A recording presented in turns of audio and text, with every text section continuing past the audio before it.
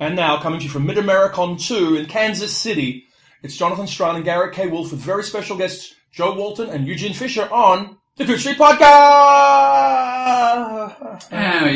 We're recording this in the morning, and it seems to me to be very early in the morning. And last night there were parties, so I'm useless. But I want to congratulate Eugene. I never got a chance to congratulate you on the Tip Tree Award. Oh, thank you. And for the new mother, right? That is correct. Terrific story. It's a terrific story. With a title borrowed from Lucy Lane Clifford, if I'm not mistaken. Yes, I had some internal debate about that. I decided the 100-year mark was where I drew the line before it was fair game to say I was just in conversation with as opposed to stealing. Okay. What I thought we'd maybe talk about to get started, and actually ties in with the In Conversation with Comic quite nicely, is yesterday as we record, you, Joe, were on a panel about short fiction in the 1980s, and I was on a panel a bit later about the short fiction scene today. And I'm kind of curious about how, first of all, you felt the scene was like when you entered it as a new writer, and then to compare that with how Eugene feels about it now. So, I was not, in fact, a new writer in the 80s. I wasn't a writer at all. I mean, I was writing in my notebook, but I wasn't submitting stories. I wasn't finishing and completing and submitting stories and writing things. I was writing, but nobody was seeing what I was writing. I wasn't connecting as a writer. What I was in the 80s was a voracious reader. And so I was on the short fiction in the 80s panel as the consumer. And it was very, very interesting because Ellen Datlow was on the panel and she was editing Omni throughout the whole period. And Michael Swanwick and John Kessel were on it, who were writing and who they were breaking in the 80s. And I was reading them as they were breaking in. And Gordon Van Gelder, who was a sort of proto-editor at the time, because he didn't actually take over at F&SF until 97. So he was sort of reading all these magazines the same way that I was, but he was in the US and I was in the UK. And so we talked a lot about what the field looked like from inside, from the first three people's point of view, and then from outside, from our point of view. And so there was all the stuff like that was going on in Cheap Truth and the cyberpunks attacking everybody else and everything like that, which was sort of invisible from the outside. But to the inside was very, very important. But one of the very interesting things that came up was what a golden age of short fiction it was, at short length.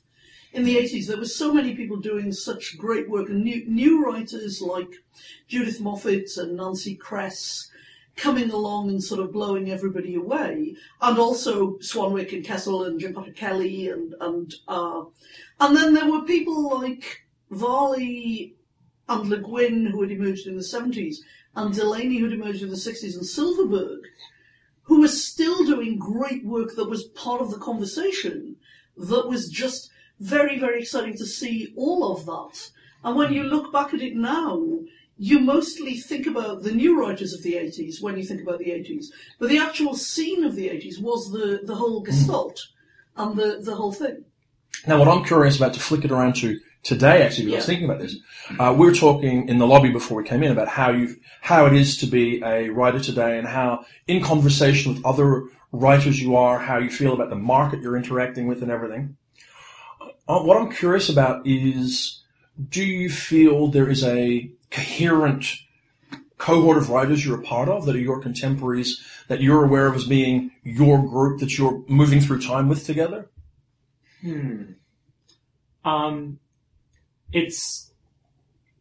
I think I do, but I think it's a fuzzy-edged thing. I think that it's not necessarily, sort of contemporaries by age. Like I have, like the nucleus of it, I came into the field, like a lot of people, through attending a Clarion workshop, basically. And that's when I first started meeting people. And so, like, I can watch the people that I went to Clarion with, publish their things and get their book contracts. But there's also just the people that I'm reading and the people that I'm excited about, when a new story of theirs hits, social media or something. There's a new Carmen Machado story. There's a new John Chu's story. There's a new, and some of these people I've become close friends with, and some of them aren't, but they're the people doing work now who've been publishing largely contemporaneously with Ion. We might be, different ages, but it sort of seems like we're in the same sandbox. It feels. And you and I last week were both saying that we were super excited about the fact that John Kessel's got a book coming out next year that is a sequel to Stories for Men, or in the same universe as Stories for Men. And so EJ and I were both jumping up and down at the idea that John Kessel, who is an 80s emerging writer, has a novel coming out in 2017. And so both of us in whatever generation were excited by that and feeling connected to that. Do you feel that, as it was in the 80s, like you were talking about with Le Guin and Silverberg and these kind of people who went on through the 90s doing the same thing, that there's a generation of older writers who are still active in short fiction that are contributing inspirational and major work, or do you feel it's more generationally shifted? It really depends what you count as a generation. I guess, I guess one of the ways of asking that is another major novel coming out next year is from Kim Stanley Robinson, again, who emerged in the 80s. And is that important to younger writers that there's a big Kessel, that there's a Stan Robinson novel coming out? I mean, I feel like there was a couple of years there where I sort of more than once read about some new, not necessarily new, but some science fiction writer had a first collection coming out. On a blurb or in a review or something, and say, we think that this is the next Ted Chiang. And whenever I read that, I thought, Ted's still here. I mean, we still have the first Ted Chiang. Yes, and he's still doing amazing, and he's still doing amazing top work. Of his form That's work. one of the things I've had discussions with younger writers, and not just science fiction writers, and suddenly it's like Kelly Link is a great eminence. Like, she's one of the senior writers that people have been looking up to. Not that she doesn't deserve it, but Kelly is pretty cool with that blue-black lipstick or whatever. One of these things with time. I guess so. Keeps on going. But you mentioned Kim Stanley Robinson. He's someone who came up on the panel yesterday. Michael Swanwick said when he read Black Air, he thought, whoa, somebody's done something better than I've ever done. I've got to emulate that. Yeah. And that he was in competition. Whereas I have never felt like that with anybody. I'm a novel writer, not a short story writer for the most part. But when I see Kim Stanley Robinson's got a new novel coming out, I am absolutely going to read that. I am totally going to consider that as part of everything that he's written. Because he's somebody who's never got boring. He's never done the same thing. No. He's always experimental. He's never dull. He's never got into a groove of, oh, right, okay, Kim Stanley Robinson book, guess I'll get to that sometime. It's always going to be something different and exciting. And I think I think that there are people who are like that, who keep doing that, who keep on remaking themselves and remaking the field. And then there are other people where, okay, they're a good solid writer, they've got something new out, okay, but it's not going to turn everything upside down. Yeah, they're writers who basically know what their audience wants, they know how to do it. Mystery writers, the mystery field is full of people like that. And it's nothing wrong with making a living, but I would think if you're a younger writer, that's not, if there's a 14th Ender orthogonal sequel, whatever it is, right. That's fine for people who like that. But you're not going to be excited about it in the way that the original Ender's Game and Speaker for the Dead were exciting in 84 and 85. No. It's not going to blow the top off the world in the same kind of way. I think one thing that is true, and I pick it up listening to what you're saying, is that, you're talking about I was saying about generations, that time passes a lot more quickly in the social media environment. Yeah. So Kelly, who's probably been around for 20 years. Yeah, she's been around. Does seem like she's old as a career, even though she's a young person with a long career in front of her. Well, and I think part of that's the measure of the impact that she had, which was just astonishing at the time. I know writers twice her age who were saying, I can't believe I'm being influenced by this kid. But isn't that also what writing's about? It's being influenced by everything around you. Aren't you? I know because it's a public thing. You read a lot. I do. I read. And that's got to feed into what you're doing when you come to write your own work. When you're writing the Just King series, this sort of stuff, it's got to really change Just City. Sorry, Just City. Sorry, but yeah, sorry. It's been a long convention. Yeah. No, absolutely. Yeah, I am influenced by everything I read on the field, but I don't think it comes out sounding like everything else. No, which is the challenge. How about for you? I mean, you're still at the comparatively early stages of your career. Are you finding, what's influenced you when you look back? Looking back, I mean, I can point very explicitly to the writers that got me interested in writing again. Because I'd written in high school, but I'd stopped in college and then I started again.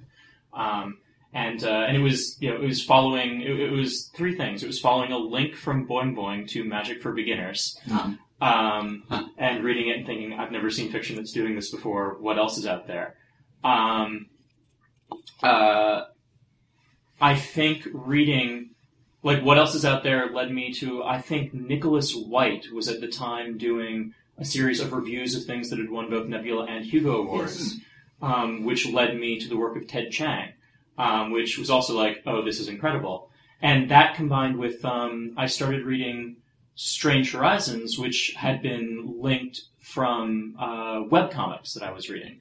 So Joey Como used to, for many years, only recently ended, did a webcomic called A Softer World, where it was just photographs and short snatches of sort of poetic language that I enjoyed very much. And he started writing fiction and published it on Strange Horizons. And so I went there to read his short stories, and there I encountered Megan McCarran. Mm-hmm. And I thought, this is someone who's my age, who's producing work that I'm finding as exciting as, the Kelly Link stuff that I'm reading. There are no excuses. I no longer get to draw that divide between the eminences who are doing the things and that are getting boing boinged and what I can produce on my laptop. Look, here's someone who's doing work that's just as brilliant, who, does not have any of the, social status signifiers to allow me to separate her from me in my mind. It's I guess it's time for me to start again. It's interesting. But you're also unusual among a lot of young people that you've read a lot of older stuff because your parents had a giant science fiction collection. That's true.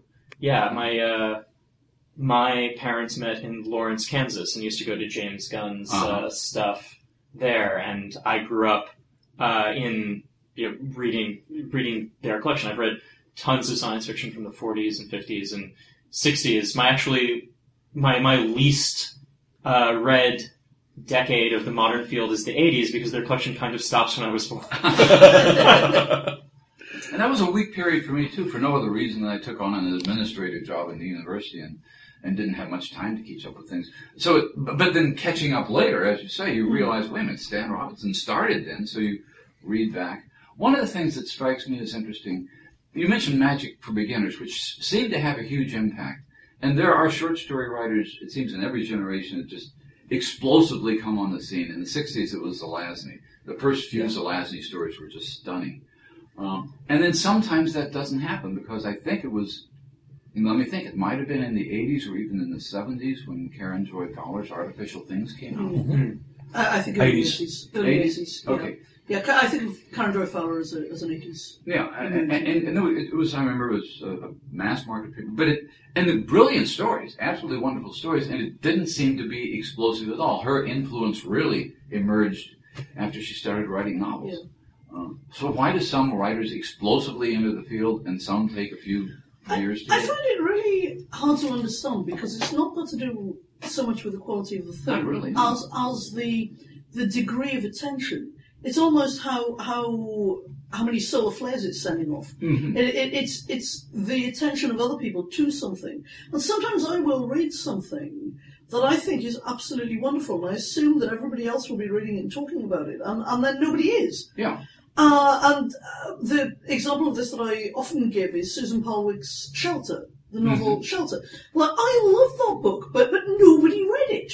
I think it sold 8 copies to personal friends of mine. It sunk without trace, but it's a terrific book that should have been really influential. Everybody should have been looking at it. And there are things that you can do to get people to look at things, to try to direct things. And now online, there's a lot of stuff. There's a lot of people reviewing short fiction and focusing on short fiction and thinking about it. So short fiction is getting people looking at it and caring about it more than at some times where a story would come out and nobody would see it. So, but there's so much. I was just saying, do you think this is more an artifact of volume than anything else? I mean, I remember very clearly, because I was 16 years old when the 1980s started, and it's that time in your life when you've got more time available to you than anything else. You can read till 4 o'clock in the morning, whatever else it is. And I encountered my first specialist science fiction bookstore around that time. It seemed to me you could keep track of every single major book published and every single major magazine story that came out without a great deal of effort. Now there is a myriad way that novels get out, and far beyond that for short stories. It's possible for Mary Rickert to put out her debut novel and nobody ever sees it because it comes out from some odd publisher. If it comes out from a small press, it may appear and disappear in fractions of a period of time. Yeah. And I wonder if one of the things that we have paid for in this era of ease of access to publishing and ease of entry to the market is focus. I don't know. I think that having the diversity of things out there is great. I think that is an unalloyed good. But I do think that it is more difficult for things to shine in that comet way that you're talking about, the Zelazny and Varley did in their days, for something to do that. But I think if we were looking at novels and we were looking at this year, we would say, right, Charlie Jane Anders, All the Birds in the Sky. We would say Ada Palmer's Too Like the Lightning. And as first novels, as emergent people that are getting attention, that people are looking at and caring about. But there are probably other books that are good, maybe not as good as those two, because those are pretty damn great books.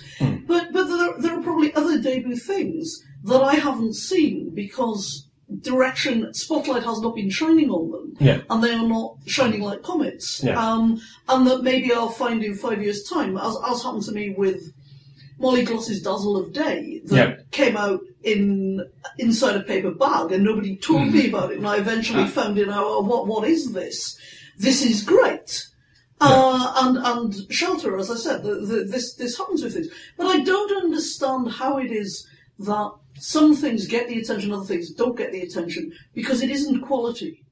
No. I mean, the things that get the attention have to have quality, but there are other things that have quality that don't get the I think it's zeitgeist. I mean, I remember when Ted Chiang published Tower of Babylon in Omni magazine, and this is before Ted Chiang was air quotes Ted Chiang. No one had ever heard of it. It was his first story. Yeah. And it just rippled through the genre, and people were like, from any wins the Nebula Award. I remember when Paolo Bacigalupi's debut novel, The Wind-Up Girl, was released, and they had the first boxes of it at the Worldcon dealer's room that year, and you'd hear the ripple go through the dealer's room. Like, as people start coming towards it, they all disappeared within half an hour. So it's people being ready for it. The way I describe this is that some writers emerge fully formed from the head of Zeus, and others emerge slowly from the primordial slime. And there's some of those buzzword kinds of stories that seem to be affecting everybody, and then it fades. They're still David Marisek's The Wedding Album. Yes, terrific story. I'd never seen anything like it brilliant before. Story. And everybody was talking about it for about 2 years. And then, the counting heads didn't have that much impact, and David is still writing, but he's not had a career like Zelazny had in the 60s. Let me ask, and I'm curious what you think, Eugene. How do you feel about attempting to structure a career? Is that something you think about? Do you have those kind of goals, or is it just I'm writing and I'll see where it takes me? Oh man, Jo is making faces at me because she knows my answer to this question, and I'm about to have my highly inadequate answer to this question recorded for the internet. No, those faces meant lie. Oh, right, yes. Well, it's a complicated question, and many choices one could go. It's really an age of richness and plenty for the young writer. No, so I mean, before I was doing writing, I was getting an undergraduate degree in physics, and totally thought I was going to be a physicist. Right up until that point, where I sort of observed myself to not be preparing for the physics GRE the way all the rest of my classmates were, and I thought, this is interesting. I seem to not be going to physics grad school.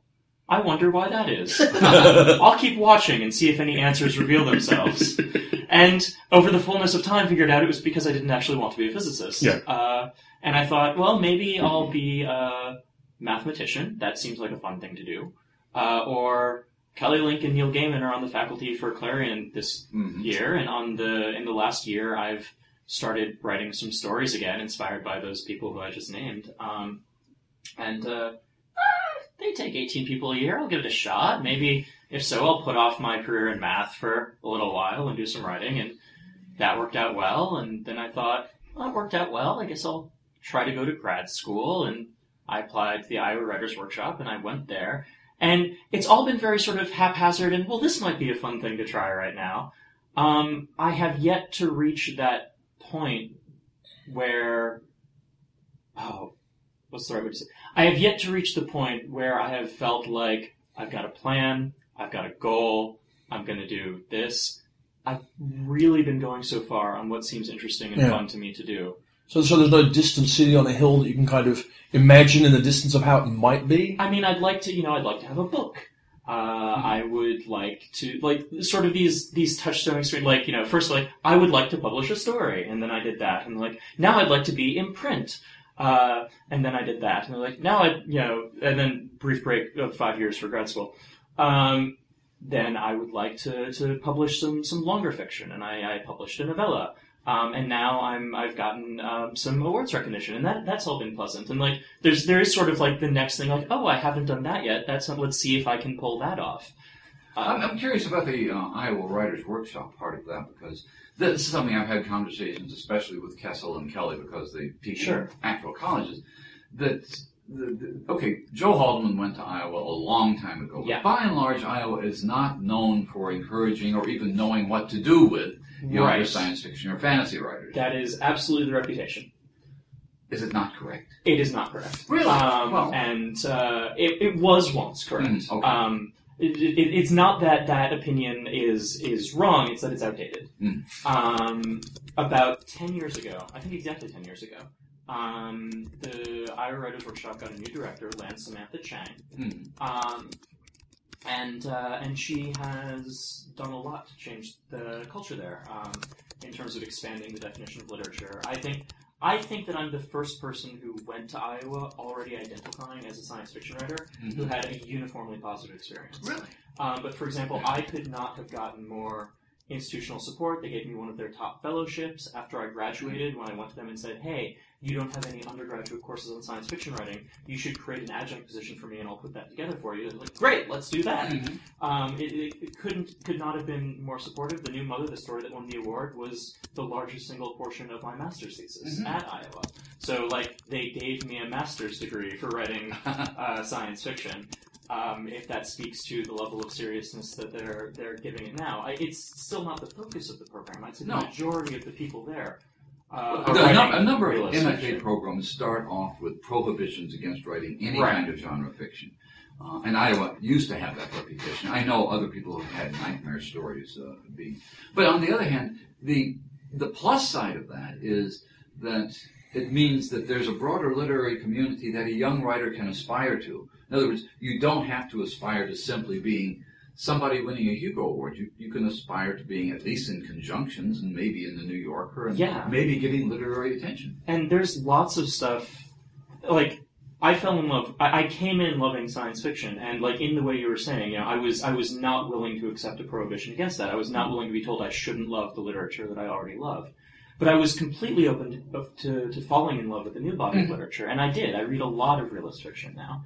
And I also read a lot of science fiction now that's being published by people who publish realist fiction. One of the best books I read in the last year was Carola Dibble's The Only Ones, which came out from $2 Radio, which is not, a genre fiction publisher. But it's a post-apocalyptic first novel about the commodification of bodies and motherhood that is absolutely top-notch. So, yeah. Well, I just think that that's, in terms of careers, that if you start when you started, Joe, you probably had to think of a career in terms of being a science fiction writer. But now I'm not sure that it's that narrow a focus. I mean, and you get a lot of mainstream attention for among others. among others, and My Real Children got a lot of mainstream attention. But no, I never thought about writing anything. I never get ideas that are not genre ideas. I never ever have a story idea that is not a genre story idea. Even though I read a lot of literature, I read a lot of classics, I read a lot of things that are not genre. But all of the story ideas that I have are totally genre ideas. Every single story idea I've ever had in my entire life has been a genre idea. And even when it's like with My Real Children, it comes close to a mainstream genre, I'm totally doing a science fictional thing with it. Because that's what's interesting. It's what I've written about this in my essay on Middlemarch. That God, I love you've this. got you've got a wider scope within genre to talk about human nature. Talking about human nature is what literature does. But if you can contrast human nature with alien nature or elf nature or what human nature is like if we live for a long time or whatever, you've just got a more interesting set of answers that you can give. It's just more fun, more interesting. I'm not talking about having ideas that are not genre ideas, but having genre ideas written and getting the attention, basically seducing non-genre readers into your fiction. You do that very well. Graham Joyce did that brilliantly. Well, I think there are some books of mine that are accessible to non-genre readers, and then other books that are much less accessible. The thing that I'm writing at the moment is actually proper science fiction and set on Mars, and I don't know how well non-genre readers are going to do with this, even though they could read it, but it won't have a cover that will be enticing to them. I shouldn't think. But as far as having a career goes, I've been very fortunate in that I wrote a first novel thing that was a big mess. And I sent it to Patrick Nielsen Hayden at Tor, and Patrick rejected this with the message that it was the kind of thing that people who are going to write great things later in their careers write. Don't try to fix this, write something else. And he'd taken so long to send me this email message that I had written something else, which was The King's Peace, which he then bought. And so I've been very lucky in that he knew from the beginning I was going to write things that were really different from each other. And he's been really accepting of the fact that I write things that are really different from each other and in different subgenres and different. I feel like, okay, done that now, let's do something else. And I've been very fortunate in finding readers who are happy to read my books that are all different from each other. And not all of them. There are people who like sort of one book of mine and don't like others. But I do have a core group of people who read that and think that what I'm doing is interesting, and I'm interested in what I'm doing. So it is possible to have a career as a writer rather than as a franchise. And you mentioned Kim Stanley Robinson, who does exactly the same sort of thing. Yeah. You don't know what it will be, but you know it will be well done. Well, and it better be well done. We're watching you. When you were talking about career goals, when I won the Hugo in 2012, I was, what do I do now? I don't have an ambition anymore. That was my ambition. You know, just being nominated would have been enough. That would have been okay. I really did have to sort of seriously think that, you know, new dreams, maybe better dreams. Find a way. It's time to go home. Take up carpentry or something. It was a very strange feeling that, okay, I have done this thing which was the pinnacle thing that I had never imagined doing anything beyond. The worst idea, I think the worst idea SFWA ever had was that emeritus award. That's so horrible. And it was like, and I was at two of these things, and they give these to writers who are still active but may not be writing genre stuff anymore. And it was each time their acceptance speech sounded like Monty Python and the Holy Grail. I'm still here. I'm getting better. And it's a horrible award. It's an award for somebody they think isn't good enough to get a Grand Master Exactly. It's like a runner-up award. It's like the time when the Campbell Memorial gave the first prize to No Award and the second prize to Brian Aldiss. Thanks, guys. But it's a career award in the sense that it says you're getting this award and your career is over as of now. Yeah, it's horrible.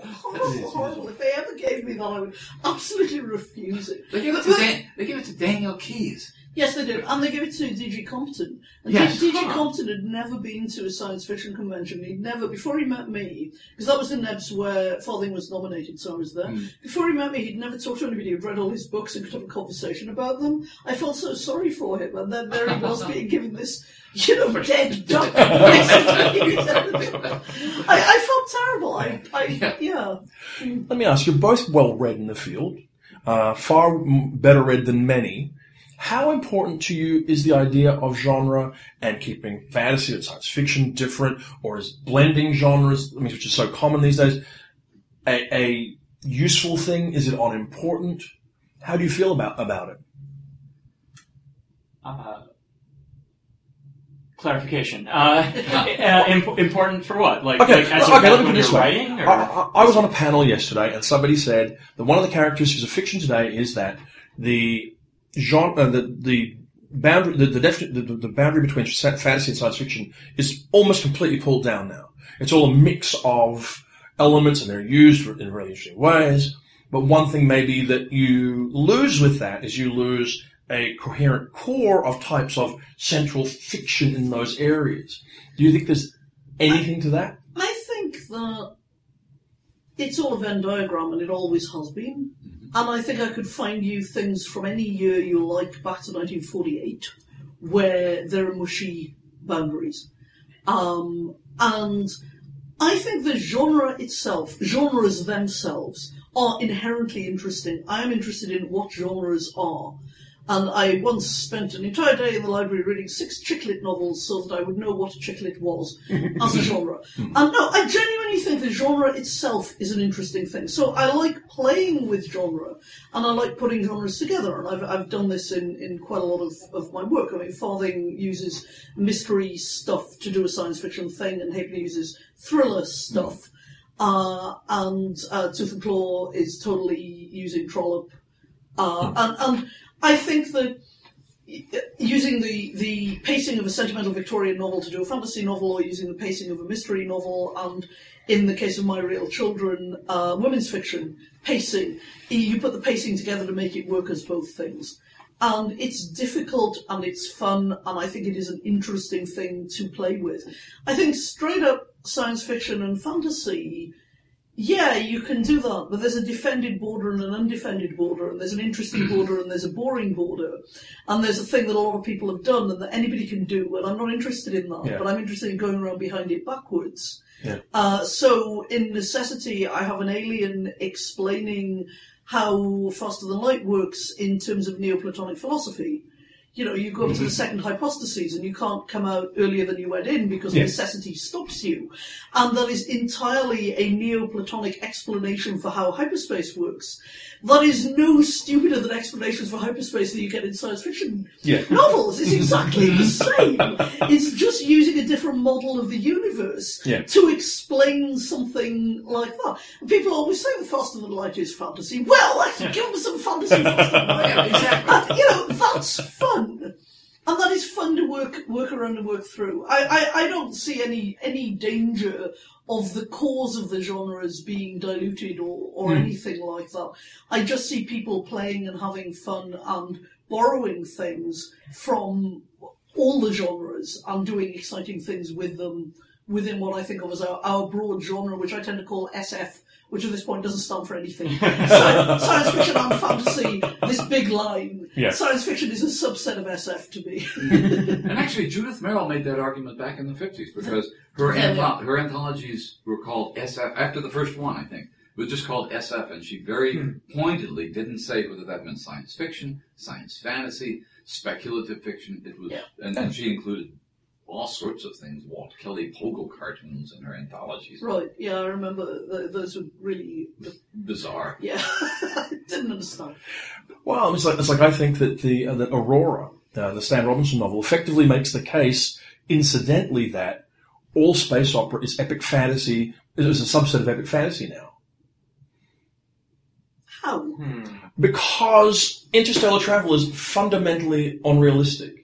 Because leaving this planet is fundamentally impractical in a believable way. So then how do you project a universe filled with life that you can visit that is so fundamental to space opera? I mean, space opera basically, to some degree, lifts off from sea adventure stories. I don't think it's true that it's fundamentally unrealistic. I think that the Fermi paradox is one of the interesting questions of genre that you can come up with your own answer to.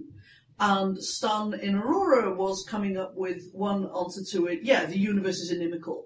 The writer is not on your side. Everything is going to go wrong. I would have liked that book better if everything went wrong. But if he'd had the courage of his convictions, just killed everybody on Earth as well. That would have been cheery if you got to the halfway point of the book, not to spoil it too much, and everything went wrong in the end. Yes, it would have. But it made me realise there's an unwritten contract of science fiction, which is that things will get very, very, very, very hard, but then we'll pull through. We might lose 90%, we might lose 99%, but we'll pull through like 70s. Yeah. But we will pull through. And he breaks that, we will pull through. The universe is inimical, they have to come back. It's really unusual. And the fundamental thought of science fiction is that problems are solvable. But I feel that Aurora is a very valuable book, though I do not like it for various reasons. It's not an enjoyable book for me, but it's a very important book. But I would hate it if all science fiction took that posture. It's taking a great, interesting stance, but I think that we can still have other answers to the Fermi paradox. We can have other answers to people doing things in space. We can have different kinds of answers there. We don't have to say, oh, right, okay, he was right. That's not science. He's taking an extreme end position and saying, well, if everything was like that. And you can also say, if everything is all 100, then we can have C.J. Cherryh's universe with all these aliens. And if everything is all 0, we can have Aurora. And people can take a position that is somewhere in the middle, or, even beyond Cherry, known space and whatever. You can do this. It's all there. Vinci has a very interesting answer in the Zones books to the Fermi paradox and that. You can come up with new answers and have new kinds of stories. And I don't think having one that isn't sort of like reflective of what's achievable in our, like,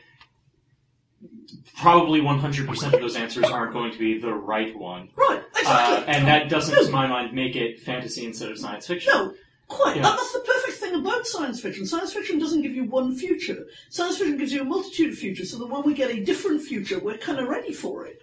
Yeah. And Ada Palmer's first novel, Too Like the Lightning, I know you've read it, Gary. The second one is coming out in February, Seven Surrenders.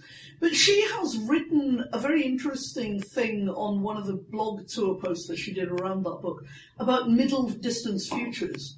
Because we imagined that in the 60s and 70s and earlier, we imagined we'd be going into space in the 90s and that by now we'd have Mars colonies. Right. And we don't have them. It hasn't happened at the speed that we predicted, the exponential speed. But it could still happen more slowly. So she's got a future there where in 400 years' time, Mars is in the middle of being terraformed. There's a colony on the moon, but we're not any further out than that. And the book is set on Earth. It is a middle future that when people were writing Golden Age SF couldn't have been imagined because they would have been, we will be out in the planets by then. But it's also not, we're just going to stay on Earth and die in a dystopia and choke in our wastes. And I've realised recently I'm getting bored with global warming. It's not that it's not real, it's just I'm tired of seeing it in science fiction. And I think I would like to see, global warming, we fixed that.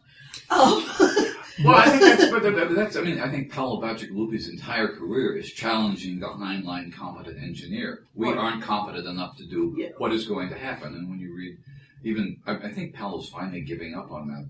I'm a very positive, optimistic person. I nearly slit my wrists after reading because his stories convince you that nothing can be done. We are not smart enough to fix this. Yeah, but I really don't think that's the case. I don't think global warming is going away in science fiction. I think what's going to happen, and I see it happening, is it is becoming more and more backgrounded as the seed for story. Yeah. Which is a reasonable thing to do. It's what science fiction does is people cast around trying to explain the worlds around them. But I think this middle future idea as a new space for writing into is very, very interesting. Some academic years ago I was reading No, it was not even about science fiction. It was a book called The History of the Future by a scholar named Pollock. And he was talking about the way people imagine the future tells you what kind of story is going to be told. In other words, a story which is set 1,000 or 2,000 years from now is almost always going to be a kind of utopian, didactic story, because the actual date doesn't make any difference. It's the number. A story that is set in a random 2312, for example, means, okay, we are going to very specifically imagine how we get from here to there. And there are stories that are set in just random 10 million AD stories, which are Jack Vance kind of futures, where you basically can do anything you want to because nobody can possibly figure out how we got from here to there. Yeah. So you write fantasies. Yeah, so would you say Book of the New Sun was a fantasy? Book of the New Sun is, in Gene's own terms, a science fantasy. Almost everything that happens in it, if you look closely enough, has a far distant past science fiction explanation. Right. The moon has been terraformed. No, absolutely. Yeah. But it reads, I'm guessing most readers read it as fantasy. I mean, it won the World Fantasy Award, but it absolutely is science fiction. There's a science fiction explanation for everything. Yeah. Mythic resonant as it is. Which I think is just an amazing, fascinating thing to do. Again, we don't need a whole lot of that. It's an issue that came up. We've got this series I'm editing for the University of Illinois Press. If somebody wants to write a book on Anne McCaffrey, she's an interesting problem because there's still a lot of Anne McCaffrey readers. They all think she's a fantasy writer. She was furious about being called a fantasy writer at some point. I wrote about this on tour, that the time when she started being published, if you wanted to write fantasy with dragons and whatever, you had to pretend it was science fiction. Mm-hmm. Whereas now, fantasy is so much more popular. We've had this kind of fantasy revolution where fantasy is what sells. Nobody would do that. People are actually doing the opposite and disguising science fiction as fantasy. I think the other thing that's happening, though, is that science fiction, long ago, and both of you know this having read back, it stole ideas from fantasy. Time travel was a fantasy idea. It was in a Connecticut Yankee before it was in a time machine. Telepathy, and it's a fantasy idea. Is a fantasy idea. Yeah. But science fiction pretended that... Yeah, Campbell with his psionics. Yeah. I mean, that was always ridiculous. So I don't know how anybody could possibly have taken that seriously, but, yeah. But it was pseudoscience. Yeah, it was pseudoscience, yeah. So do you find genre an attractive framework for telling stories? Having that limit to push against? I mean, I tend to think about these things in sort of like, you know, the skeleton of the rhetorical skeleton and sort of the trope and stylistic flesh and how these things come together. Like, I think, I was thinking earlier when you asked about, whether the impossibility of faster than light travel turns space opera into fantasy. And I don't think it does, because there's still the rhetorical, there's the underlying rhetorical structure of a space opera story that, you know, the explanation might not be real, but in principle, these mechanisms are explicable. These things are not, the universe is not playing favorites. Something that is possible for someone within the rhetorical framework of a science fiction story, even if the tropes are not scientific themselves, should in principle be possible for anyone. Yeah. In a way that does not seem to me to be characteristic of fantasy. And another way of, and so that's has both. That's a case where, like, the rhetorical structure seems to clearly identified as science fiction to me, and then the tropes of spaceships as well. Versus something like, I don't know, Star Wars seems like much more, like it has the rhetorical structure of fantasy, yes, with the tropes of science special fiction. People. Yes, right. Exactly. Yeah. Special people. You can be born a magic user or a Muggle in the Star Wars. And the universe being on your side or whatever. I think that's a really good line to be able to draw, that in a horror universe, the universe is inimical, and in a science fiction universe, the universe is entirely neutral. And I think as a rhetorical stance, that's something that science fiction is really solidly stressing.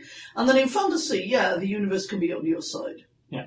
And that's very interesting. Sometimes in science fiction we go, over the top, the whole cold equations thing. We go over the top in, the universe is neutral, and it's the universe that is making us do a terrible thing to a woman.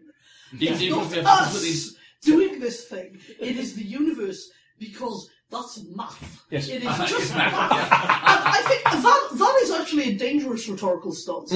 But I think the general feel of science fiction, anybody can pilot a spaceship. You don't have to be born special. You don't have to be the hidden prince.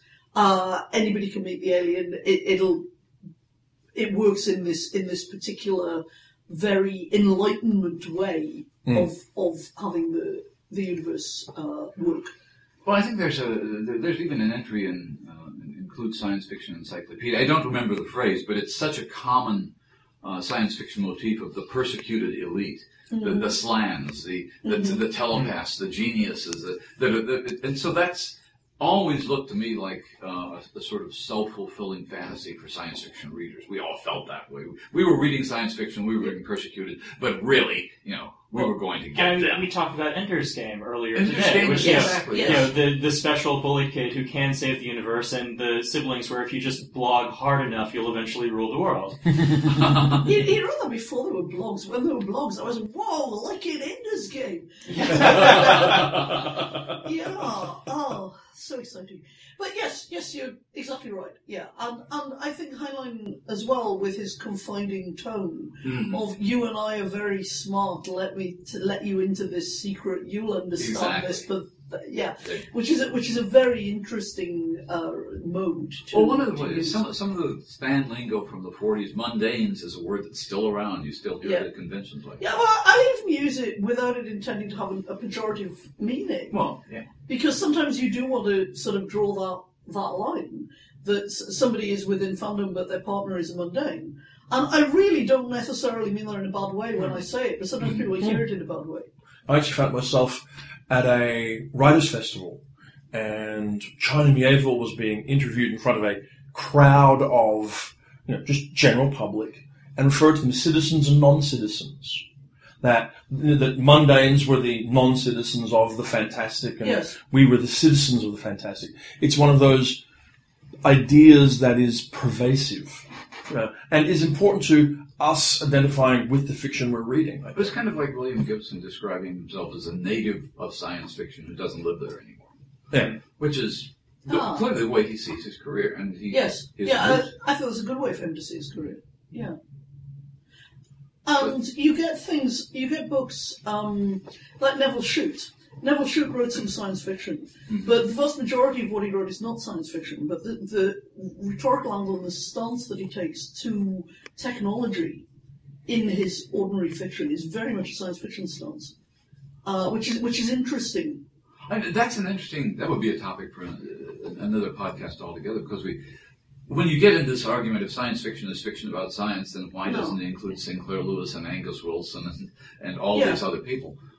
And there is a science fiction attitude that does show up in mainstream fiction, I think. Sometimes.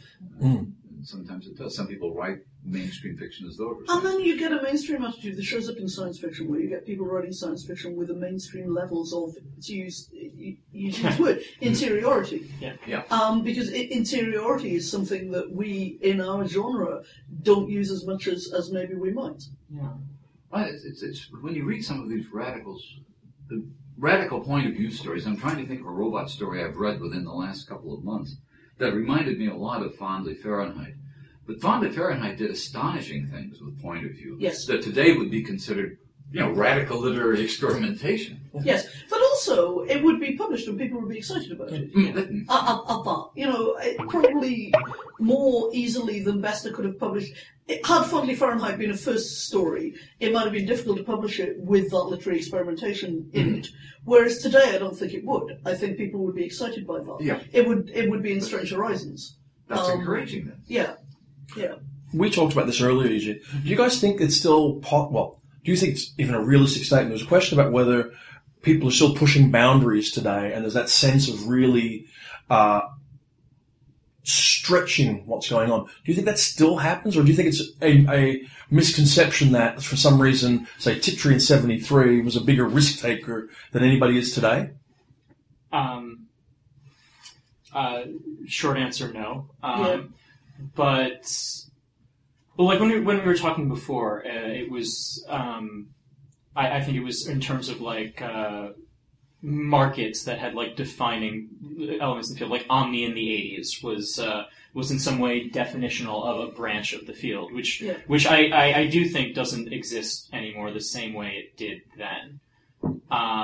But in terms of the work that's being done, I think that there's one of my favorite current new writers is Carmen Maria Machado, and still my favorite of her stories is one. It was published in American Reader, but you could classify it as fan fiction because it's called Especially Heinous: 272 Views of Law and Order Special Victims Unit. And what she did was she took the titles of every episode of, I think, the first 11 seasons of Law and Order Special Victims Unit, and then wrote an episode synopsis of the sort that you might get in TV Guide, except the synopses are completely invented. They keep the character names, but it becomes this fantasy slipstream story about audience complicity in media that traumatizes women's bodies. And it does the audience complicity thing because of the way she structured it, like you're reading like the Wikipedia synopsis of a season of a television show. Reading the story feels like a Netflix binge. Like the experience of reading the story has structurally mirrored the experience of the passive consumption of these trauma narratives. But because it's reading, you're active, and so she's activating the complicity, the audience complicity that was inherent there all the time. That seems to me as sort of dynamic and boundary pushing as anything. It's doing it in a form that, like, the sort of the blunt tool we have to talk about it is like literary fan fiction, if such is a thing, like the name for it. But like, I find that a tremendously exciting story. Yeah, no, I think there are a lot of people doing a lot of really boundary-pushing things right now. It is an exciting time to be reading. And I think so, too. We're almost at the end of the hour. I do want to ask, what do you have coming up next? Is it too sort of early to sort of ask, or...? I'm working on a few things. You were asking me earlier whether or not I felt in competition with other writers, and to the extent like I felt like other work was doing it. And I think there's been a lot of really good science fiction about determinism coming out lately, from Ted Chiang, from Charlie Jane Anders, and I'm very interested in determinism. So the thing I'm working on now that I'm most excited about will hopefully see the light of day someday is my determinism story. Okay. And Joe, you're writing an inexcusable science fiction novel. Totally, yeah. And please tell me that's what it's called. No. Or it's subtitled. This book is actually all your fault, actually. Yes, yours, Jonathan. It is totally your fault. You emailed me and said you were sure I could write a 6,000-word military science fiction story. I've never written anything like that in my entire life, so it was a complete balderdash.